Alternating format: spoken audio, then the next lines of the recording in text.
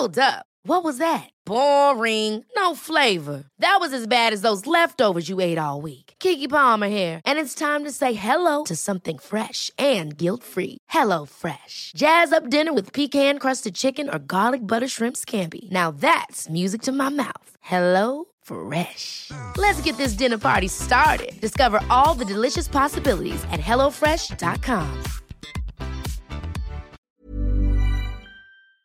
It's a vibe with five, and you already know what it is. It's a vibe with five, and you already know what it is. Vibe with five, and you already know what it is. It's a vibe with five, and you already know this. Right, welcome back to Vibe with Five. It's me, it's Joel, it's Farah, and it's Joel's comedy-sized trophy. I don't know what's the joke here.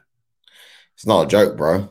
This is the trophy that you're going to see me carrying every single place I go once we win the league. I'm talking on holidays. I'm talking to the gym. I'm talking to the studio. You know, I realise you've got to go and play City very, very soon at the Etihad. Doesn't matter. I have faith in my team. You know, remember earlier on in the season, when it comes to October, you're going to see. When it comes to November, you're going to see. Can they carry on after the World Cup? Steve, well, you know you've phoned in every other competition to try and do this, so you better do it. Yeah, we will. Don't worry about it. We will. And if you don't, because you had it in your hands yesterday and decided to toss it off. I don't allow negativity, but let's address the people as to why Rio ain't here, Steve. Can you let them know, please? I have no idea why he's not here. Well, he's traveling at the moment, so he sends his massive apologies. He has sent us a video, obviously, but it's family time. He's coming back, so yeah. Thank you very much, Ria, for sending us the video anyway. But yeah, let's get it cracking, Steve. Where do you want to start? Farah? There's only one place to start. Come on, Anfield yesterday. I guess that's the only place you can start. Yeah. Did you watch the game, Farah? Of course I did. What did you think? You know what? Arsenal was in control of the game. To go to Anfield and control the game, especially the first half, the way they did, I'm like, wow, this league's theirs. Like, I thought they took full control. They looked like a team that played like champions in that first, I'm going to say 43 minutes, because from when you conceded in the second half, I wouldn't say it fell apart. I felt like you was winning the game. I think Liverpool took control of the second half. But yeah, you lot played that first 43 minutes like champions. I'm sitting there with Arsenal fans, my mates, going, mate, I nearly tweeted. You know what? I'm so happy I didn't tweet. I was about to tweet and go, mate, Arsenal are playing like champions already. And I'm so glad I didn't, because the minute I was about to do it, they conceded within 5 minutes of that. So I would have got absolutely hammered. But you know what? I actually think a point at Anfield, let's not forget, Liverpool don't lose at home. They don't lose at home. So I think a point away is a good point. For me, it is a good point, because I would have taken it before the start of the game. There's loads of evidence around me saying that I would take a draw. Obviously, when you're 2-0 up, it doesn't... You right there, Steve? Magic me, mate. Okay. Obviously, when you're 2-0 up, it doesn't feel great to concede to. But I think it changed when Xhaka hyped up the crowd a little bit. Do you know what I mean? Like when he had the incident with Trent, for me, I just thought, no, we've seen this before. I remember when Arteta went against Klopp last time. Do you remember? It just wasn't a great move. Now, like what Roy Keane said, it wasn't the end all be all, but at the same time, you kind of gave the crowd the fire they needed in their bellies. And I really wish he didn't do that. And but yeah, as far as I'm concerned, second half, Liverpool came out and they were on form, man. It felt like pressure. Like I was just sitting there the whole day. I was thinking, we haven't had the ball. Like we haven't had the ball. At one point, the stats said 70-30. And I thought to myself, it feels like more here. It feels like Liverpool have had the ball like 90% of the time. It was mad. Unfortunately, second half, I thought some of our players got tired. You could see it. Like Saka wasn't his usual self, especially in the second half. You can see Zinchenko after he, got nuts a little bit there. You can see he was just tired. Like, you're right there, Farah? He was just tired. Naughty from Trent. I mean, for the first goal, Trent, actually the second one, Jesus' goal, Trent got exposed. He kind of made up for it with that little Megs in it. Yeah, the little dink to the back post. But yeah, it was you know what? There was so much. If you think about it, right? Arsenal haven't won this since 2012, right? So all them years they go to Anfield, they don't win. They've got those pressures of trying to break that psychological factor around that, right? Also, Liverpool don't lose at home. Also, the pressures of everybody every week are going, when are Arsenal going to buckle? When are they going to buckle? These players hear that and they're trying to keep it tight inside, like they're trying to stay together. People aren't saying it again about Manchester City. So those pressures around winning the league for Manchester City aren't there in every game. They know what they've got to do, right? Arsenal have even bigger pressures because people are waiting for them to fail. Man City have been there before, on the tails of Liverpool and them two, going at it, Chelsea, City, over the years. Arsenal haven't. So there's so much more pressures for Arsenal currently to try and win this league than any other team in history. That's what I believe. You bottled top 4 last season as well. It's people like Steve. It's people like Steve that are sitting there with those little. I'm sorry you don't like the facts. No, it's going to be difficult. I think for sure. Look, they've got. I don't even think Liverpool was the game where I think Arsenal are going to be tested. I think City away, Chelsea come at home in between that, then Newcastle away, and Newcastle fighting for fourth, and then you've got Brighton who want Europe. So I think that them 4 fixtures are going to be telling for Arsenal, and I think if they can get out of that, with only dropping 3 points, then they go on to win the league, don't they? Yeah, no. If they get through that, they'll deserve to win the league. Of course they would. And I think they performed unbelievably this year. Yeah, and that's horrible. That's difficult to say for a Chelsea fan. I hate the fact they're doing so well, but look, I love football, and when I watch Arsenal, I've watched them a lot in Europe. I've done some work with BT, and they have been a joy to watch. The way they play, the way Arteta has changed that team, they are, for a neutral, they are a joy to watch. Difficult to say and admit as a Chelsea fan, but look, football's football, right? And they're performing well. If they win it, then they deserve it. But the XG from yesterday, it was a bigger kicking than United got against them when we got beat 7-0. Steve, no one cares, mate. No one cares. XG's bigger than when we got beat 7. Really, that's a bad take. It's a measurement of how the game went. It's a very accurate measure of how the game went. That, because at the end of the day, it's about putting the ball in the net, and they put it past you 7 times. Anyway, as I'm saying, when you look at City's fixtures, dismiss it like that. This is how you analyze football.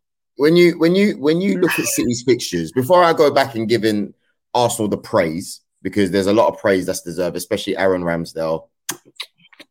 You are the one, my friend. Obviously, City got Bayern next. Then in between that, they've got Leicester, and then they've got Bayern again. So I'm just hoping that it's those games, because then after that, they got Sheffield United in the FA Cup. Then they've got Brighton, and then they've got us. So it's like, well, Brighton's postponed actually, but it's like all these little games in between. I'm hoping the Champions League and the FA Cup slows them down. I know you're with me here, Farah. I know.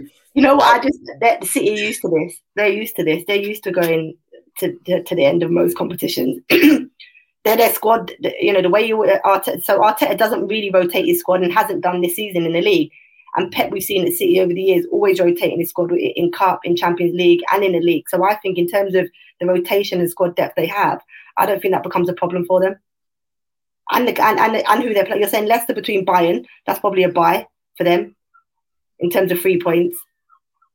I mean, you never know. Leicester, You never know. They're going to lose at home. In business, you never know. Marsh turns him down. He doesn't even want to go there. Come on. Yeah, I mean, you never know. So, yeah, exactly. With Jesse there, you never know, of course. And like I'm saying, you got the Arsenal game as well, which I think there's listen, we could go out there and win it, We could. Yeah, and you could lose it, and you phoned in every other competition to try and focus on the league. And I swear to God, if you don't, you're not going to be able to sleep this summer. Really? Because I'm going to carry that trophy around. Odegaard. We started really good. The first 40 minutes before they scored, we controlled the game. After their goal, the game changed, and we didn't manage to keep the ball, which we've said. They created a lot of chances. Aaron Ramsdale was very good back there, and he saved us. Frustrated, but we took the point, and we move on. Arteta on Ramsdale, he said he was superb again today. You need your goalkeeper at Anfield. It's a shame after we started well. The big lesson is in the first half that they came here and played with that personality. And Jurgen Klopp finally said, I'm caught in between being happy and not. I have no problems with drawing. Arsenal were good, but they could and should have lost this game. The point for them is better. So it kind of backs what I'm saying, really, innit? Like, obviously, we wanted to take the 3 points, but same time, I'll take the point. I'll take it, man. I really will take it. You got to analyse the game, though. Why was Arsenal dominant in the first half? Because they decided that Trent was going to have like a free roll at right back. He kept moving into midfield. He was all over the place. As soon as they changed that in the second half, because they did, Liverpool took control of the game. So you should have had the game out of sight while Trent was basically off the pitch and not involved in the game at all. I agree. But there was also a chance to go ahead, Steve. There was one pass that should have been played to Bukayo Saka. I don't know if you saw, Farah, and it was a bad pass from Martinelli. Saka was practically through on goal. We got him on the counter. And I just thought, what are you doing? There was a lot of sloppy passes. You could tell that the players were tired. And it goes back to what you're saying. Because we don't rotate our squad enough, flipping Strongbones, God's child, little Chilly, Saka, he's played X amount of minutes, X amount of games, and you can see it's wearing a toll on him, man. And he was nowhere to be found in the second half. Not digging him out. I'm just saying that's an example of what we saw, And I think we should have taken off. We should have taken off Zinchenko a little bit earlier anyway, because we know what he gets like when he's tired. We should have bought him. But also, he's so attack-minded. It's like, and I think I heard someone saying about it in these latter games that are coming up. Do you need, Tini, who's more defense-minded, probably more, stability at the back, especially when you go ahead in these games? Like, you're right. Should he have come off a little bit earlier? Because he is. Your game, when he plays, you don't play different. You play like with a full midfield. He goes and helps and overloads inside there. Mm-hmm. I don't know. I just feel like you're a little bit exposed when he plays against top teams, because when you've got the ball or in control, you look great. But as you say, the second half, when you haven't, he doesn't look great defensively. So in possession, I think he gives you a different dimension for sure. But as you say, when you lose that control of the game and possession, which you did in the second half, you need to look at that and do it earlier than you did. It's like Trent just walked past him. I know it was a nuts, but he just walked past him. And obviously, Firmino as well. Oh, what a player, man. What a baller. How is he I can't believe they ain't got a new contract for him. I can't believe he hasn't played as many minutes as he should have, especially in the moments they've been struggling. I don't get it for Liverpool. I really don't get it. It literally suits their style. Yeah. No, when he came on, I was scared. Getting beyond, and obviously Gakpo now can do that, and Jota being back, I'm just like, I don't understand. They need a vocal point there that likes to drop in to allow those runners beyond. I can't understand. Here's what happened. They got called the greatest Liverpool team in history last summer, which they did. Jamie Carragher and Graham Souness both said, not only is this like the greatest Liverpool team of Jurgen Klopp's era, but it might be the greatest Liverpool team in history. Then they spent a couple of $100 million buying a right load of new players for it, and now they're looking like they might struggle to finish inside the top 10. That's what happened. Yeah. No, it's been, there's a lot of, I think time tells the story, isn't it? Like, people talk about the test of time, and I think Virgil van Dijk, who has been fantastic for them, since he's been there. And I don't know, in the last... this season. You can already see it, Giles. You know what I was going to say? You know what annoys me about that? Is that you never hear anybody cussing him. You never hear pundits literally expose him. You hear every week for Liverpool, Trent gets absolutely ripped. And don't get me wrong, rightly so at times. I think he plays too advanced for Liverpool and gets exposed defensively. This is Trent. But Van Dijk yesterday, for Jesus' goal, how they didn't rip into him for his positioning as a centre-half. There was one player in the box to mark. That was Jesus, right? Konate is now taken out of position because of Trent's positioning to start wasn't great. But already you could see Trent was recovering Konate's position. How, for the life of me, Van Dijk doesn't think to pick up Jesus. There's no danger at the front post. There's one player in the box. And then you can see Robinson sprinting to try and make up ground. He should have just picked him up. Martinelli is going nowhere. He's going nowhere. He's already got Konate up on him, right? So they're going to try and stop the cross, which they didn't. But then he had Trent inside recovering that run. So there was no other player there. How is Van Dijk not picked up? He don't like to defend. He only likes to defend. I need to address Jamie Carragher. But he doesn't like to defend Van Dijk. He just plays with the ball. The modern day centre-half, they say. But everybody wants to put him in the top 5 of all-time Premier League centre-halves. No way. Yeah, he's not even close to being the best Dutch centre-half. Not even in the top 10 for me. Jamie Carragher, I think this is this morning. Jamie Carragher, Virgil van Dijk is far better than Vidic, who was a top centre-back. But have you forgotten his performances against Torres? It's all right, I've got the receipts. Torres scored 3 goals in 15 games against Vidic, right? 3 in 15. Marcus Rashford has got 6 in 13 against Van Dijk. Are we prepared to have a conversation saying that Rashford owns Van Dijk? Because I'm not, right? So how is 3 in 15? Do you remember? Like, there was one game where he got sent off and he got his arse handed to him. That was it. And everyone just extrapolates that into every single time that they played each other. It's sort of bollocks, right? He also says, Rio and JT had poor seasons in their career, like all players. Van Dijk is having one now. Well, what about last season? Like, he had probably 2 or 3 very, very, very good seasons, top seasons. But he's been carried on that reputation since then. Then he says, no centre-back in the Premier League era has ever had Van Dijk's impact on a team. Yapstam wants a word. Do you know what it is, Steve? I think it's because, again, Liverpool as a team, they progressed so far last season. Let's not forget they were in the Champions League final. They won the FA Cup, they did pretty all right. And I think since Virgil's injury, I'm not saying that's the only excuse, but he hasn't quite been the same. And I don't know if we'll ever see him to the levels he was, for the 2-3 seasons he played. And even in his good seasons, Joe, he was good with the ball. He never got exposed defensively because Liverpool was such a front foot, high pressing team from the front.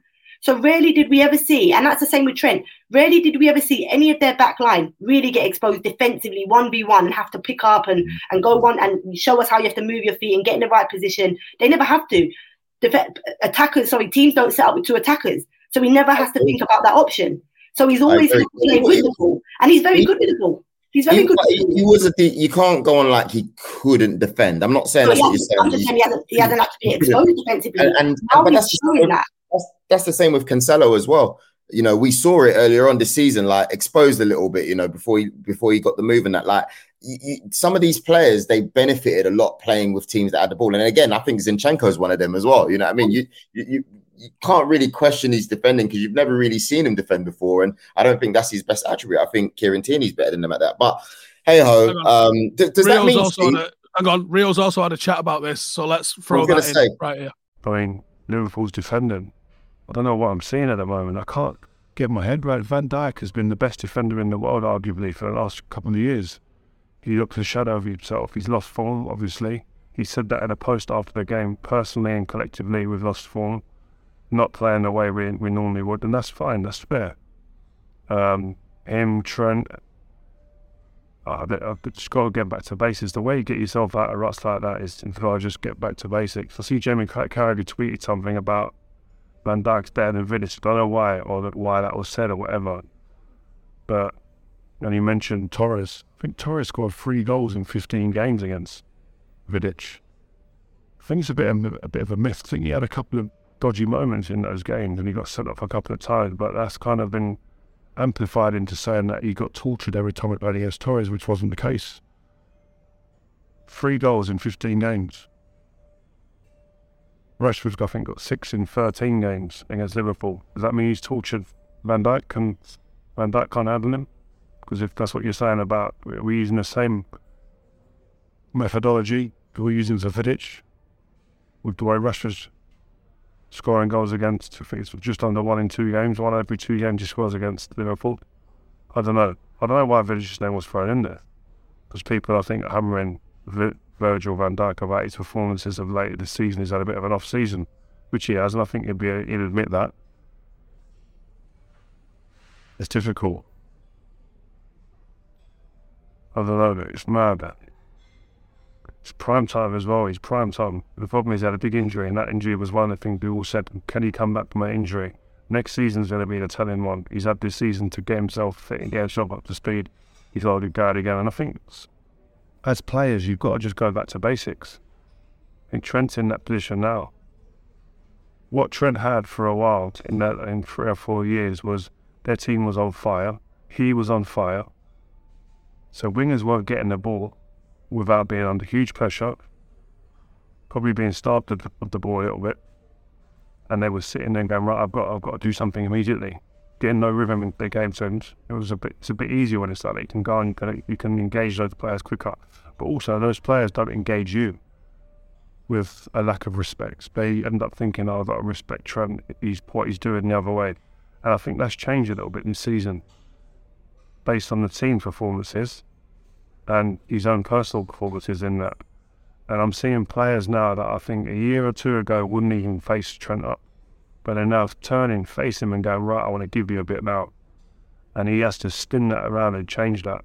Because as a defender, you get money in the bank and by performances, not just individually, but your team being dominant and on the front foot and being aggressive. So teams coming and individual coming against you a little bit apprehensive, a little bit didgy, a little bit scared. These teams ain't scared of Liverpool right now, and they ain't scared of the individuals in that team either. So they're going to be asked different questions now, and they're going to be asked, can you defend against me? Can you go 1v1? And I want to turn and face you every time I get the ball if you ain't right up against me. And if you allow me to turn, I'm going to go past you.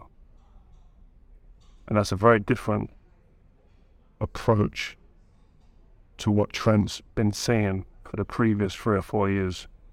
So it's very difficult, and he's got to adjust now. And I think, if I'm Trent, I was a young player who was recognised for being better on the ball than defending in my younger days. Trent's like that. Trent on the ball, you can't talk to him. Ridiculous output. We saw the nutmeg on Zinchenko, popped it through and deliver, assist. We know that with Trent, one of the best in the game at that. But you've got to go back to basics in these times of need, when things aren't going well, when confidence is low, when other people are smelling blood around you and thinking you're ready for the taking, you're ripe. That's when you've got to go into the game. When you're not called a first defender, you have to start thinking before the game, I'm a defender. What do I need to do against that attacking player now? My direct competition today is that winger. He likes to get behind, he likes to do this. Start visualising what that player likes to do and visualise yourself tackling him first, getting him first, winning your duels, winning your header, getting the ball and getting in 1v1 and winning, coming out with the ball the other side, running into the channel, running over your head when the ball's played over your head. Don't think about the ball. Trent doesn't need to think about or prepare himself with the ball because he's that good. That's how I felt. On the ball just came naturally. Defending is what you've got to think about. You go into the game with a mindset, I'm going to defend first. You'll get your defensive stuff right, which builds confidence for yourself, but also your teammates. And I think that's where Trent is now. He needs to start reconfiguring his mind and mindset and his approach to games to give himself the best chance. Because there's no doubt Trent's ability is ridiculous. I was just thinking, I'm not going to sit here. I don't go with people saying that he's become a bad player and he's rubbish and he's this. I'm not having that. I just think it's a mindset thing. Approach the game differently and you'll see better results. Simple as. But yeah, guys, listen, it's been a great few days of getting my energy back up. But boy, I'm ready to get back into it, man. Listen, have a good show, guys. Enjoy it. Frank Lampard's back in the hot seat. Didn't get the win that he wanted at the weekend, but I'm hoping and praying that he gets himself back up to speed and puts himself in a good position by the end of the season. I know Steve won't be happy with that. I know you won't be happy, Steve, but that's my pal. I want to back him. But if he does need to be told that he needs to be gone, I'll be first to do that as well. I'll give him a little bit of time, but I'll say what needs to be said, like I've done with Ollie. Do you know what I mean? Give him the contract. Became a meme. But when it was time to go, you've got to be honest enough to say it. Simple as. But anyway, guys, listen. Take it easy. Have a good show without me. Won't be the same, I know that. But enjoy. Steve, so does that mean that the stats, well, I say stats, but this saying that Torres ripped Rio and Vidic, are we saying it doesn't exist, or are you just like covering up as United? But like, what? Let me know, because it doesn't exist. It doesn't exist. Torres at Liverpool was excellent, and that Liverpool team was very, very good. I think it was the Liverpool team that took it to come in second behind us. But saying that, look, if he exposed Vidic after scoring 3 in 15 games against us, and I don't think they even won that many of those games, by the way. And you got to remember, this is when Sir Alex Ferguson used to ask him to play 1v1 on the halfway line against a player with that sort of pace. He's going to expose a lot of people doing that. If he's exposed Vidic, which he hasn't, then Marcus Rashford literally owns Trent. You know, there's stuff that Marcus has done to Trent he's going to have to tell a counsellor about. So I just think the way Liverpool are protected in the media, can you ever imagine a United pundit coming out the way Jamie Carragher has just done there and it just being sort of like accepted? It doesn't happen. It doesn't happen with any other club, actually. Do you ever see a Chelsea pundit coming out and saying similar things? Or do you ever see Thierry Henry coming out and defending Arsenal to that sort of level? You don't see it. Liverpool are the only club that are allowed to be unbiased fans when they're employed as pundits. Like no other team allows it. I agree, but then sometimes there's other instances. For example, Roy Keane on on Robinson being elbowed was biased. Do you know what I mean? Like, and don't get me wrong, yeah, like he's talking about him. I think you find Roy Keane says exactly the same sort of stuff. No, he's being a big baby. You can't say that. You can't say he's being a big baby, right? Why? Because he's not being a big baby. End of the day, if Mitrovic is out here getting 8-match bans and stuff like that, yeah, then there should be some sort of repercussion on the linesman or whoever the heck. You can't be out here elbowing players. Are you mad? If you're going to play it by the same rule as what Mitrovic got done for, Mitrovic got done for touching the referee. Yeah. Robertson touched the linesman, hence why he. No. Well, it's a I don't think different he type accepts of touch, the linesman elbowing him. Can I finish? Right, it doesn't mean that the linesman should be allowed to elbow him, but you got to think that the linesman's not expecting any sort of contact. So if he's gone to move him away, accidentally caught him. Stay. He's not gone out to elbow him, has he? Is that what you're saying? Are you saying that he's gone out to elbow him? Well, it's his hand shouldn't be doing this. You got the footage right here. A linesman shouldn't be doing this, bruv. Under no circumstance. So what? You shouldn't be fucking touching him. Don't touch him. How about you won't touch a tiger's tail, would you? What do you think's going to happen? So don't touch him. Linesman's a tiger now, yeah? Come on, don't touch him. Steve. Don't touch the linesman.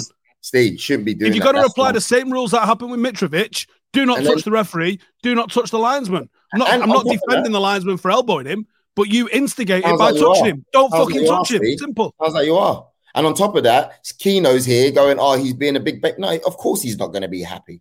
Can't call him a big baby. Of course he's not. He was being a baby before the incident. That's what he was talking about. Not the fact that he got elbowed and was moaning about it. He said he's moaning about the fact that he's getting up all around the linesman at half time. I think he said get in the tunnel and get on with the game. We've seen players do that. That happens on a weekly basis. Can't turn around all of a sudden and be like, oh yeah, he shouldn't be that. Everyone does it. So there's no excuse for the. Roy Keane was right. None. Free Keane. He was absolutely bang on. Talk about biasness now, innit? Biasness. Before we move on, Farah, I'm going to ask, where do you think Arsenal will finish? Do you reckon we still win the league or we come second? Do you know what? I've said all along. Well, I've said all along at the beginning of the season. I chose Liverpool to win the league, so obviously I haven't said it all along.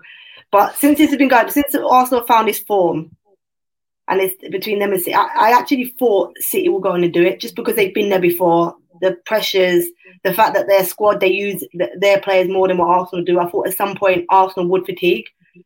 They have shown otherwise. I think Arsenal have shown otherwise. So it's difficult to pick. Like, of course, I think neutral fans want it to be different. They want Arsenal to win for that reason. They don't want it to be the same. They don't want City to win every year. But I don't know. I think City have more in them to go on and win it. I don't know. Them 4 games I mentioned earlier, I think they're going to be telling for Arsenal for sure. But I certainly think that they have the players. If they can, as you said, they just seemed tired yesterday.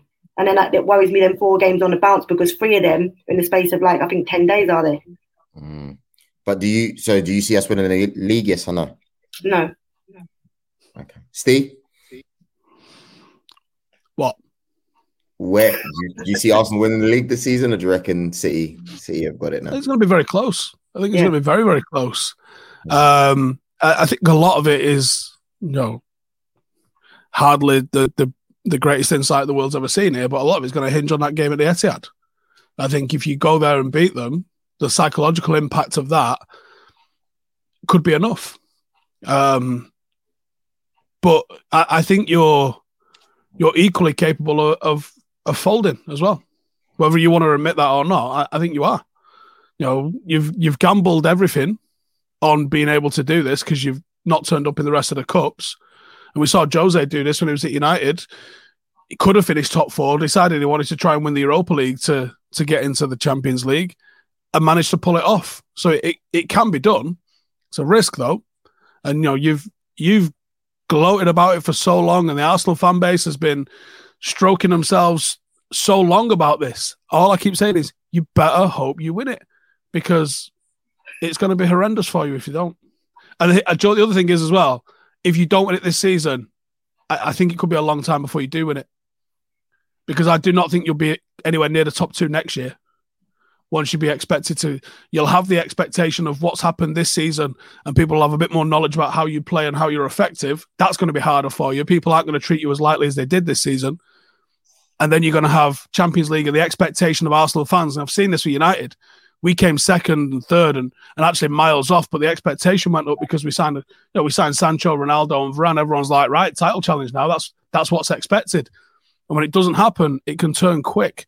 So if you sign a couple of players, even if you come second this season, the expectation next year will be to challenge again, and you might not be up to it. Well, that's a lovely speech, but we all know what I think. Just stay tuned, Vibe with Five. We just know. Honestly, you will see me at the parade celebrating. For your sake, I hope that you do win it. Honestly, because how are you going to even enter the office or the studio ever again? You don't need to worry about all of that, Farah, because we're winning it. I'm not worried. All right. Let's move it on to Man United beating Everton 2-0.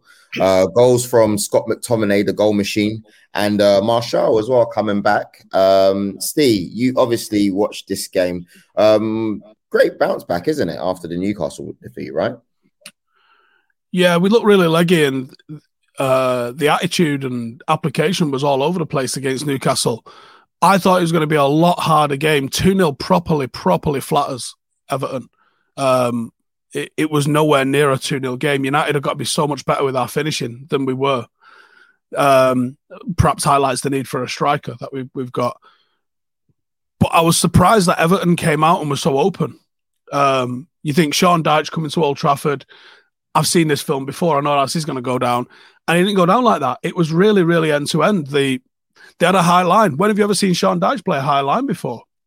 He tried to press us in our half, tried to have a high line, and we were just popping it over the top for the pace and getting in time and time again. Sancho had a brilliant game. Chances. Yeah, Sancho was creating chances like you bet me couldn't. Anthony had a ton of shots. Rashford had a ton of shots. Both of them should have been better with their finishing. Nice positive sort of result, really, for the return of Casemiro. Nice to see Eriksen back in the United shirt. Bruno had an absolute, 10 out of 10 of a game. Really excited to see what those three can produce as a midfield if we get to play them together before the end of the season. Yeah, I know we're sticking on this game, but I also forgot to mention you grinded a result as well against Brentford, which was really important with Rashford showing that, he's, at one point I thought, is he going to have a bit of a dip in the season? But, he got back on it really. But yeah, back to the Everton game. You looked solid, man. It was a bit of a shame. I thought United were going to start crumbling to the end of the season, but I think top 4 is pretty much secure now. Ever catch yourself eating the same flavorless dinner 3 days in a row? Dreaming of something better? Well, HelloFresh is your guilt-free dream come true, baby. It's me, Keke Palmer. Let's wake up those taste buds with hot, juicy pecan-crusted chicken or garlic butter shrimp scampi. Hello Fresh. Stop dreaming of all the delicious possibilities and dig in at HelloFresh.com. Let's get this dinner party started.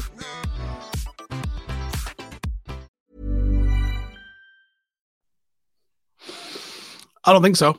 I think United have got so many rough games coming up. We're still in Europa League. We're still in the FA Cup, unlike you lot. We're still fighting on all them different fronts. And we've got an over-reliance on Marcus Rashford for goals, and I don't know the extent of his injury yet. I think that saying that we're shooing for top 4, not for sure. You don't know what sort of impact a new manager is going to have at Spurs. Newcastle have only got that one thing to play for, and it's a massive achievement for them to do it. So, finishing top 4 for United is kind of expected, regardless of where we've been in recent years. But finishing top 4 for Newcastle is almost like winning a trophy. That's going to be celebrated that way if in Newcastle, if they do get that. So I don't think you can say United are definitely going to finish in the top 4. I think we should. I think we're more than capable of doing so, but I think saying that we definitely will is a little bit giddy at the moment. There's still a hell of a lot of football to play, and there's still a hell of a lot of points that we could drop. We've put together a decent run of wins lately, but there's no certainty, mate. I just think you're too strong to not do so. And what you're saying doesn't mean what you're saying is wrong. I just think, especially with the return of Martial, I think that's key, man. Because look at the teams they're playing. They've got to play Spurs still, don't they? Brighton, Villa. So teams around them still that are fighting for Europe. with being still winning Europe for themselves. There's I don't know, and then they've obviously got teams that are fighting to stay up. They've still got Bournemouth. Who else have they got down the bottom? Yeah, but it's easy to say I that now. I think they're all winnable games for United. Yeah, we've seen their away form not been great. They away form's worrying. Sorry, away form is worrying. You go away to Tottenham and Brighton. I think you can more than capable of getting. West Ham were fighting. So I don't know. It's just they got a West Ham. They should win these games. More than capable of, again, beating Brighton away. I don't see United losing them. Maybe a draw at best, but for Brighton. But I think United have got this in the bag, man. They do. They should do. Steve, Scott McTominay. 2 shots, 1 shot on target, 1 goal, 88 pass accuracy, 2 dribbles, 1, 4 aerials, 1, 2 successful tackles. He's now scored 5 goals in 5 appearances for club and country. So they thought, all right, yeah, but 4 of them came in 2 games for country. Yeah, I know. Let's put some perspective and context onto this little stat. Right, Bruno had 100 and some passes, 86 out of 100 passes, something like that. Absolutely ran the show. United bypassed our midfield. Sabitzer and McTominay, off the top of my head, had somewhere in the region of like 23, 25 passes each. So we didn't really play through midfield. Defensively, I thought Scott gave us quite a lot, and he was always going to it against the Sean Dyche kind of team. And he did excellent. His movement for his goal was brilliant. But he wasn't man of the match. Like, who's going to use an algorithm to count how many passes and how many shots and they weight that all into giving it a rating? It was Bruno or Sancho. Having Scott as a backup player in the squad is good because that's the level he should be, and he's capable of coming in and doing a decent job in games. But United are going to be in a good place when he no longer starts for us, in my opinion. Really? Well, yeah, look at the option that we've got. You could have a midfield of Bruno, Eriksson, Casemiro. Where's Scott McTominay fit into that? Who does he improve? How long has he got left on his contract? I was going to say, do you think he'll go in the summer? Like, no interest from Newcastle, or is that just like... It seems to be. No idea if it's real. I'd keep him because I think he seems like he's got a pretty good attitude. I mean, he does 5Ks in about 13 minutes, which is ridiculous. So he's obviously fit. He's obviously capable of covering some ground. And so there's, if you use the right tool for the right job, sometimes there's a game where you go, we need a bit of that in this midfield today. You're going to play off the back foot against this lot today. And there's a time and a place to play him. Not every game you're going to dominate. You can't play the same way against every single team. So I'd love to have Scott McTominay as a squad player at United, but he shouldn't be starting, he should not be first choice, put it that way. Yeah. I want to move it on to Southampton versus City real quickly. I mean, I don't know, man. I had hoped that City would drop 4 points. Honestly, like, I switched it off by the time I saw Haaland scissor kick. I just thought, all right, mad. Now bedtime. What can we say about City? You didn't think they were going to go and lose to Southampton, did you? Actually, I know Southampton. I remember last season. I don't even know if it was early this season. I got a draw of them, but not without City dominating and not being clinical. There was nothing in me that thought that City were going to lose that game. I don't know. I'm just hoping that it's the smaller teams that hold them up. Arsenal going into Sunday's game, and Haaland's goal, like the guy is a machine. I know we keep talking about it, and him and De Bruyne's link up, just mad. But you know what? Grealish is the one for me at the minute. Like, the form he's been in since the World Cup, and you know what? He wasn't.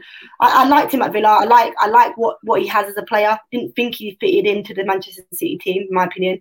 I thought he was struggling big time under Pep and his style. I think it took a lot away from Grealish's game. Mm-hmm. But two things: how Pep's coached him into fitting into City, but also how Grealish has been able to adapt and fit himself into the team. I think it takes both sides for that to happen. Mm-hmm. And I think he's been unbelievable since the World Cup. I'm sure goals and assists, which, for his price tag, we expected, and it was a given. From the outside, people outside were like, with that price tag, he needs to be doing this, that, and the other. But he's starting to show what he's worth now. And he's in that team. And I think maybe even the constant of playing, getting your rhythm, like understanding players around you, I think has really helped him for sure.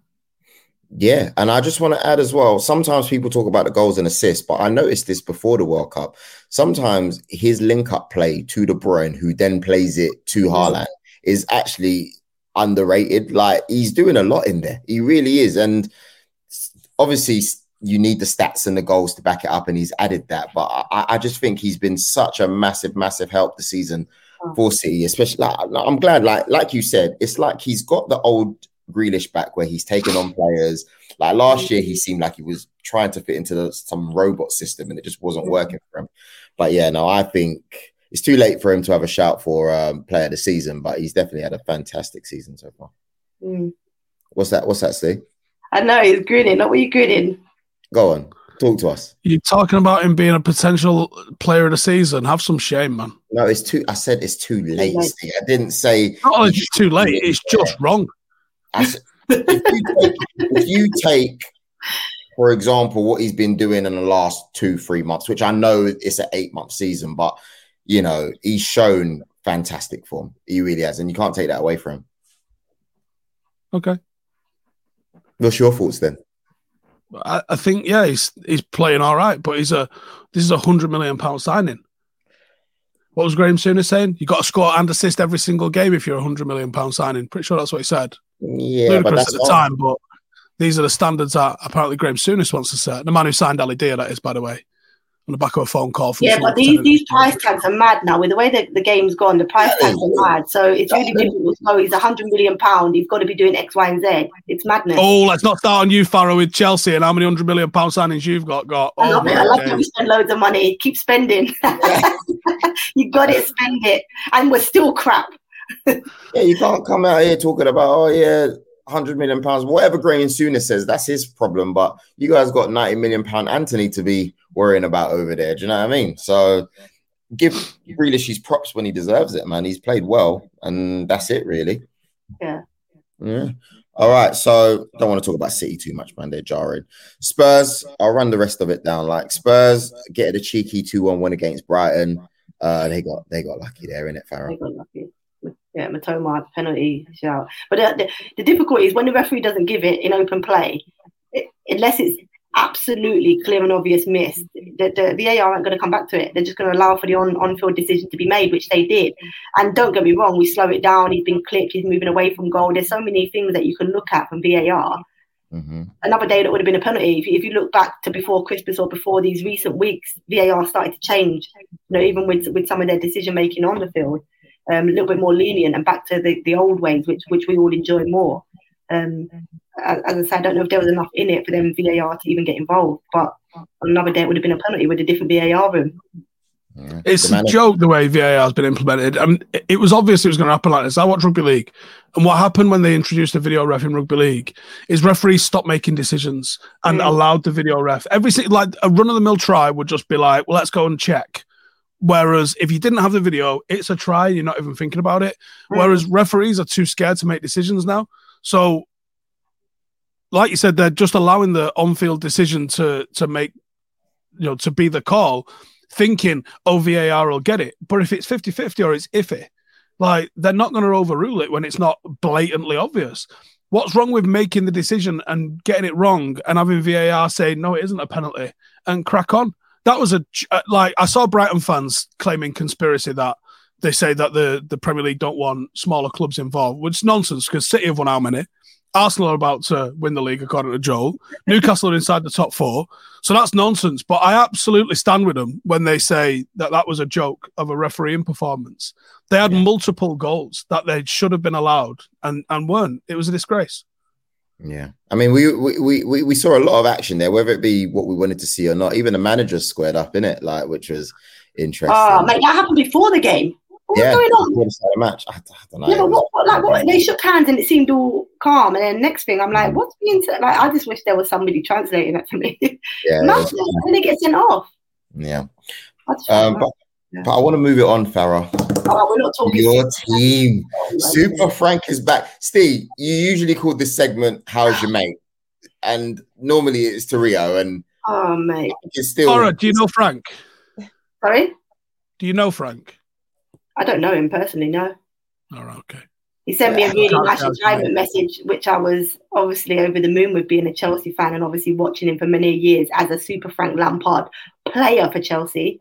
In terms of trophies he won, goals he scored, but that was him as a player. My opinion of him as a coach coming back, I don't agree with it. He hasn't worried it. I don't understand it. So, yeah, I get like, I was trying to get my head around it. I was so disappointed when I saw him at the game. I knew there was only one reason why he was at the game. He hasn't been seen in public since his sacking of Everton. Really? Midweek against Chelsea and Liverpool, and they zoom in on him.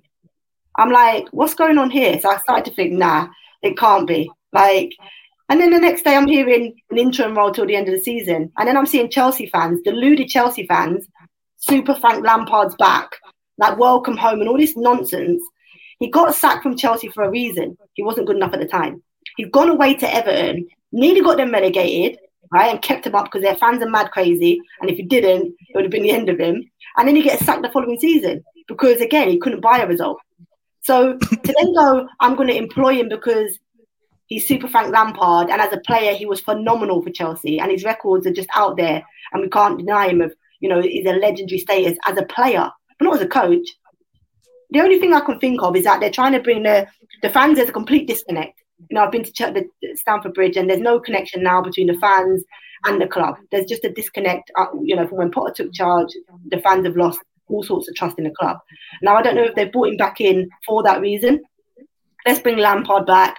Let's get that love back for the club. Let's get that connection, and we'll give ourselves or buy ourselves time to make a good decision come the summer, because they made a poor decision. You sacked Tuchel for Potter. It's the worst decision in football history. So now they're thinking, okay, we need to buy ourselves time because we need to get our next manager right, especially if the talk of we're looking for a long-term manager, that was nonsense. Potter was never going to be long-term because he was never good enough. Aren't you talking to Mourinho as well? Sorry? You know what? I'd take Mourinho. He's a winner.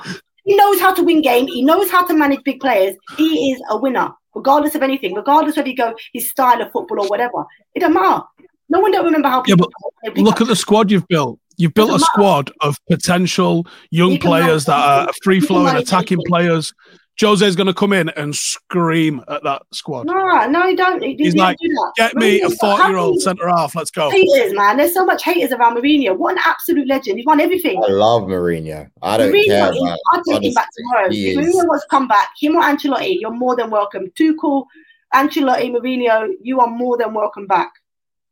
How true is it from your sources, Farah, that Todd Bowley turned to James Corden when considering hiring Frank Lampard? Is there any truth in that? Mate, that's the first I've heard. I ain't got a clue. What? I want that to be true with every fibre of my being. Oh, he listens to fans on Twitter Spaces. You never know. That sums up where the club are, and the whole joke around him even taking charge of the club. Someone get me James Corden. We need a new gaffer.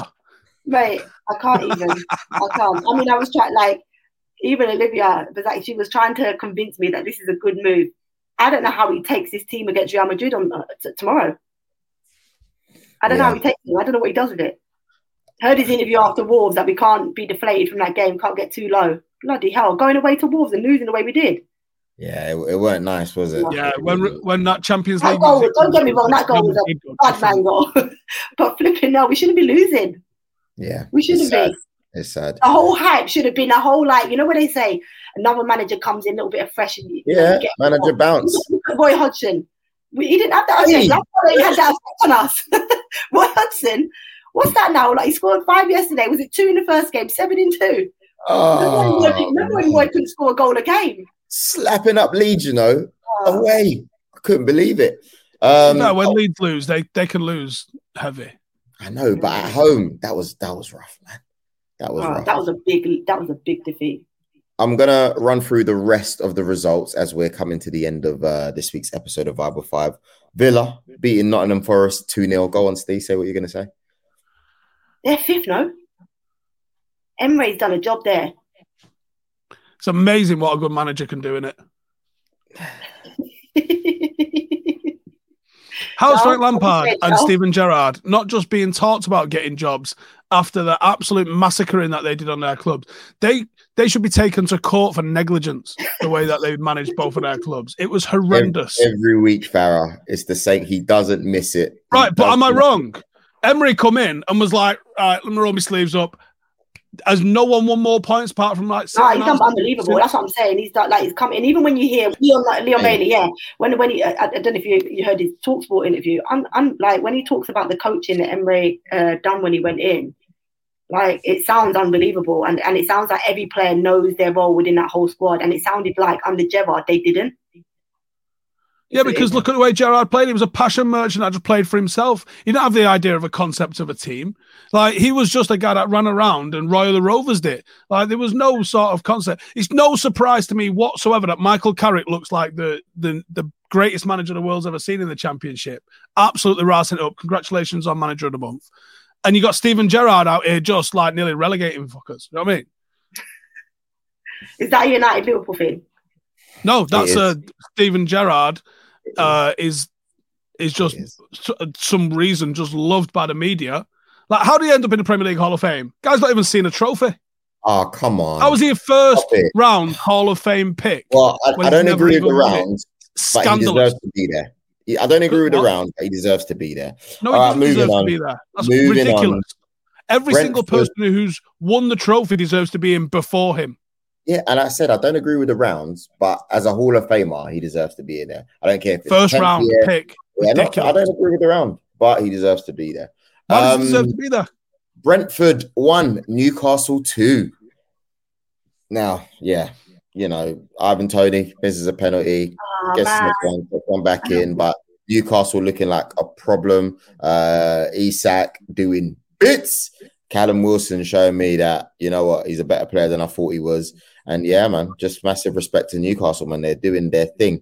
Fulham, who would have thought, just on that, who would have thought that Eddie Howe, would go into Newcastle and literally turn them round into a relegation team without any big signings, really, without any real big signings, and make them the team that they've been this season? That shows a sign of a good coach. That's a coach that's gone in there and actually coached a team, a philosophy and a style that suits the players that they have, and they've gone on. And this season, I mean, at the beginning of the season, I thought it's a bit of luck. They're going to crumble. They ain't crumbled. It's funny because mad. I spoke to Amanda Staveley at an event. Her and her husband, fantastic people. Like, we had a massive time, and she said she was open. She said, "Look, man, we were looking at Arteta. You know, we really were. We think he's a great coach."